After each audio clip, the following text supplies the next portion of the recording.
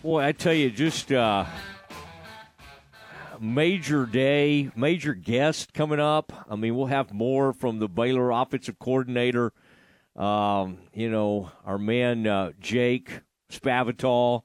Right now, Nicole Shearin taking a quick break. Man, there's a TV package running at 6 o'clock over on Channel 6 tonight, and that's exciting because Joe Gillespie, the new coach out at Midway, Nicole's been all over this. News broke on Friday, I guess it was, and we were jumping on it, talking about it. And Nicole, welcome back to the show. It's fun to see you out there at Baylor TCU. Another tough ending for the Bears. But were folks pretty excited out at Midway? They were. What's up, Mosley? Good to hop back on again. Yes. People were very excited at Midway today. So there was a Midway school board meeting at 1 o'clock. It's when they officially named Joe Gillespie as the next head football coach there. Energy was high. And I just want to add, he is the nicest man. I went up and introduced myself. He was pumped to be there. He made an effort to meet every media person, remember their names. He just seems like a really great guy that's going to bring some great energy to the program. Man, did you say, hey, I'm sorry, my buddy Mosley was not able to be here today? He had something going on. Did you apologize on my behalf? I feel like Joe's going to hold this against me. I had to throw you under the bus, Mosley, but it's what I do. It's what I do. Well, so what was that? I mean, Joe, and you've done all your research now. You know he's got Stephenville ties. But what were the Midway people? Before we talk about Joe, like how big a hire? And of course, this involves Joe. But how big a hire was this? Do you think for Midway? And I tell you, I keep hearing.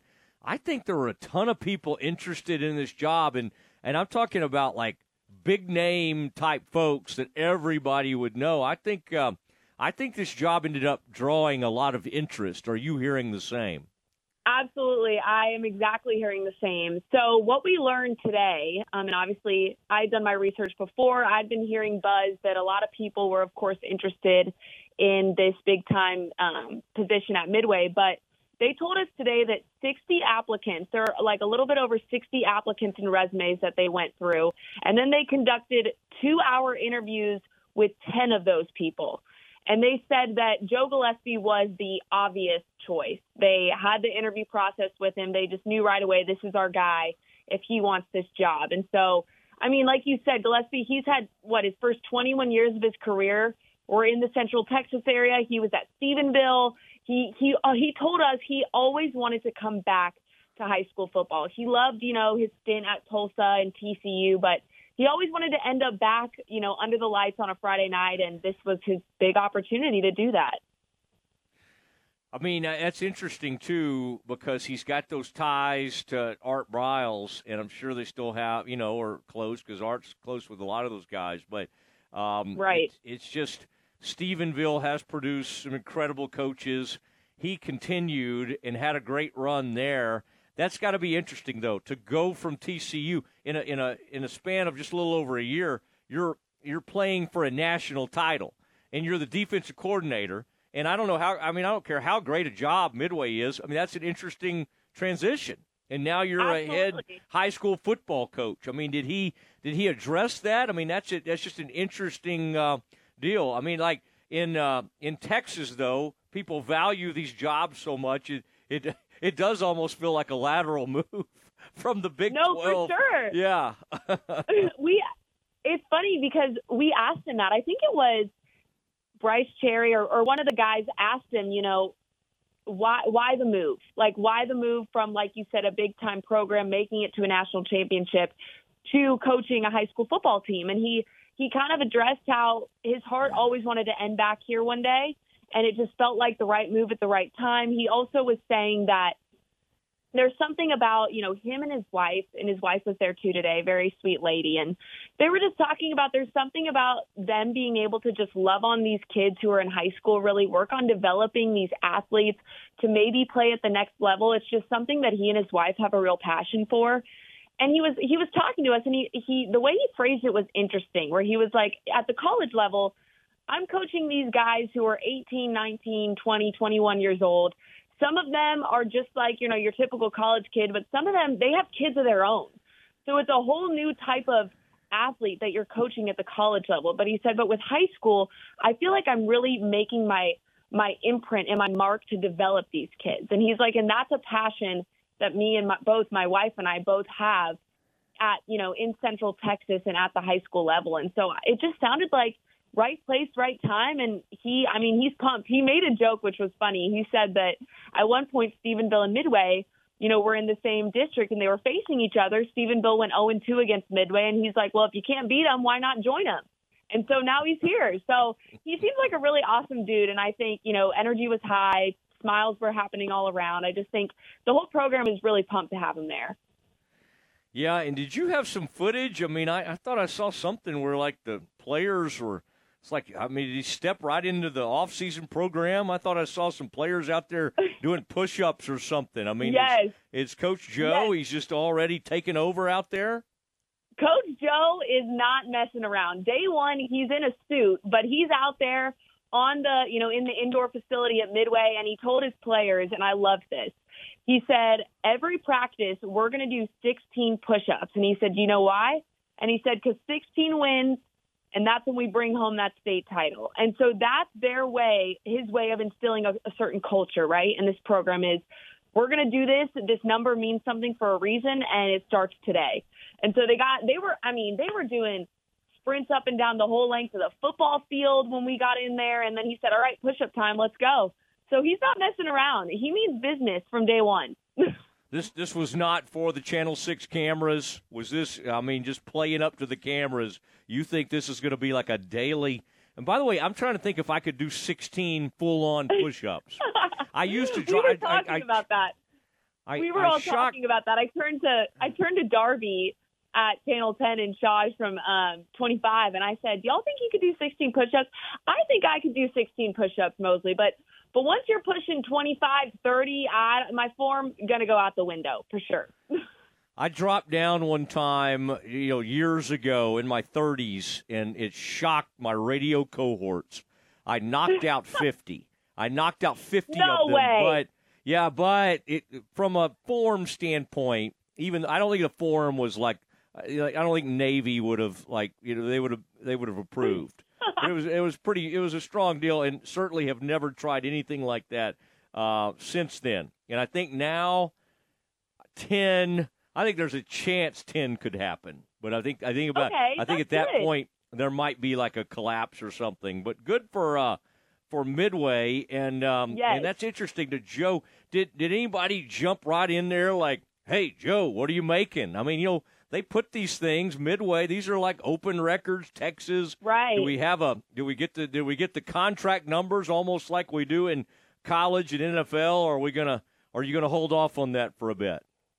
So I think we did not, as of today, get the contract numbers. However, Nicole Shearin's brain has been turning over here with what number that could possibly be. I didn't feel like it was the right place to ask it today, but definitely want to find out that information, soon enough, because that's another question a lot of people are wondering. People are curious.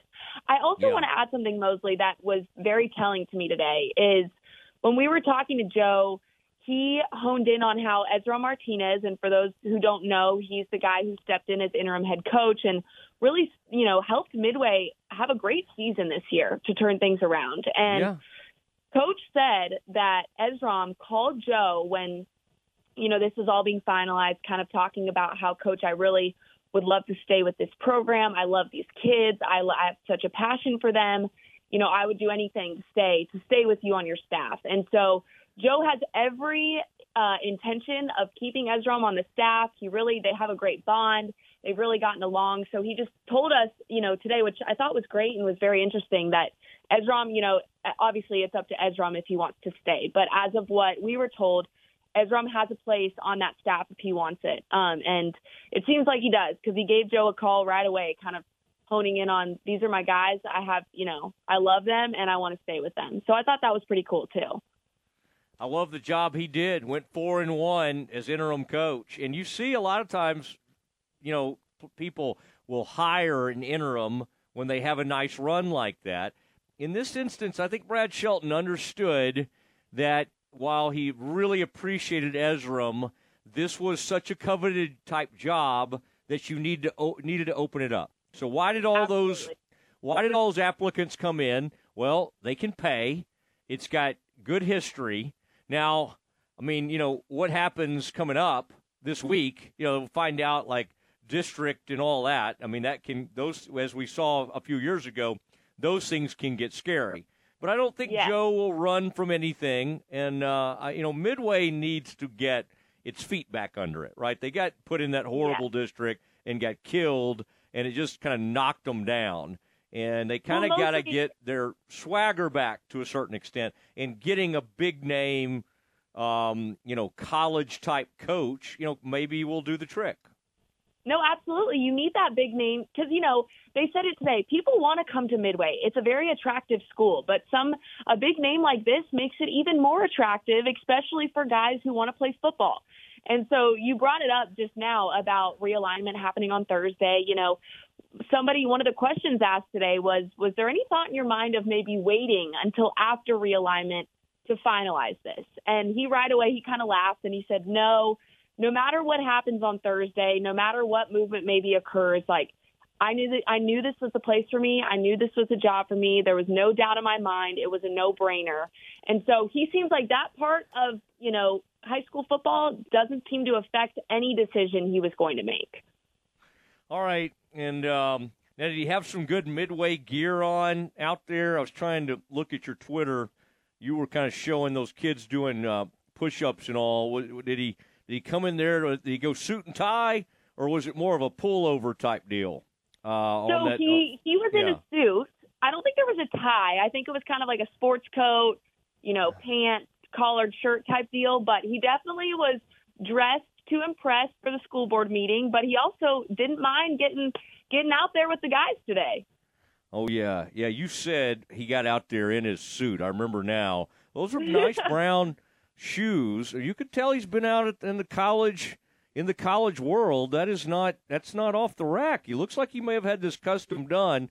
And, believe it or not, Nicole, he's a few years older than I am, but he's got a youthful look about him. He really does. Yeah. He does not look his age, which I believe is listed at 52.